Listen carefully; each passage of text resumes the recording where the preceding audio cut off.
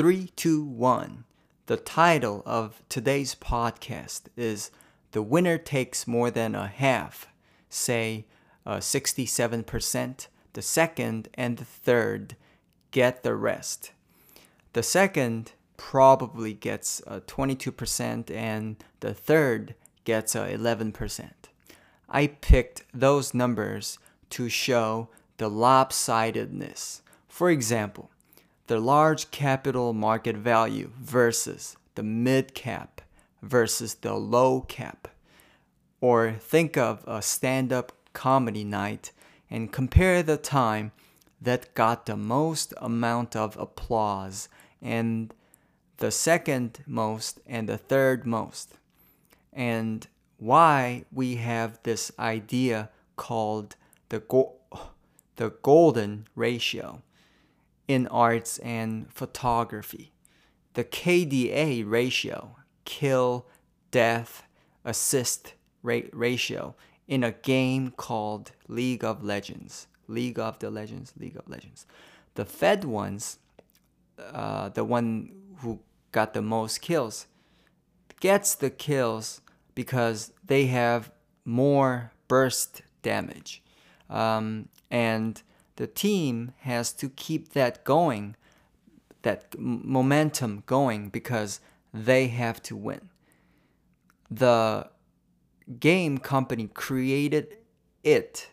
The game company created it in a way that the players so much... I'm sorry. Let me repeat. The game company created this in a way that the players get so much pleasure from playing, and the players spend a lot of time and so that they play it often. That KDA ratios among 5 players are naturally occurring numbers, like the various pattern of snowflakes. Okay, I'm half joking a bit, but what is true is that the game company might have made the concentration of kills in one or on very few players per game a little too extreme.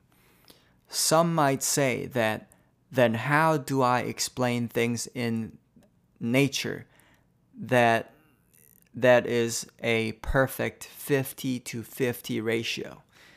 I don't have answer to that, but I would like to focus on the other things to make some solid points for today's topic. A bit different, but still relevant. I want to talk about how to locate the money for homeless people. This is a hard topic to answer, whether we approach this from the capitalist view or the communist view. But from the capitalist view, the narrative becomes you get exactly the amount you worked for. From the communist view, the narrative becomes we will all work hard, right? We will put in the exact same amount of work, and we will get the exact same amount of reward.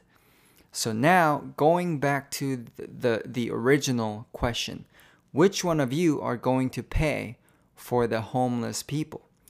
To that question, I am going to say that the kind-hearted ones are the ones who will pay. Who will pay? It's hard to say will. Will Smith. Anyways, but I still couldn't find a satisfying answer. And another question came up in my mind. So, which system, capitalist or communist, is better at locating the money for homeless people? I'm going to say capitalism, because the flow of money is faster. And going back to the very first topic I said in the beginning of this podcast, the winner takes 67%, the second and the third, and etc. Etc. etc. I don't know how to really pronounce that. But anyways, the capitalism can use this lopsidedness effect to its advantage. I am pretty sure the lopsidedness effect happen everywhere. The view counts of a video, like YouTube video, the strongest lion in a jungle also sleeps the least amount, about 67% less. I kid, haha. At first, I thought, does this lopsidedness only happen with humans, or does it happen in nature too?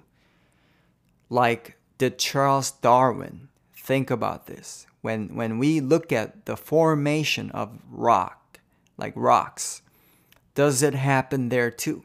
Or are we just taking pictures that have rocks of perfect golden ratio? That's what I wanted to get at in this podcast, though I didn't have a good answer for that. Thanks for listening, and you guys have a great day. Peace.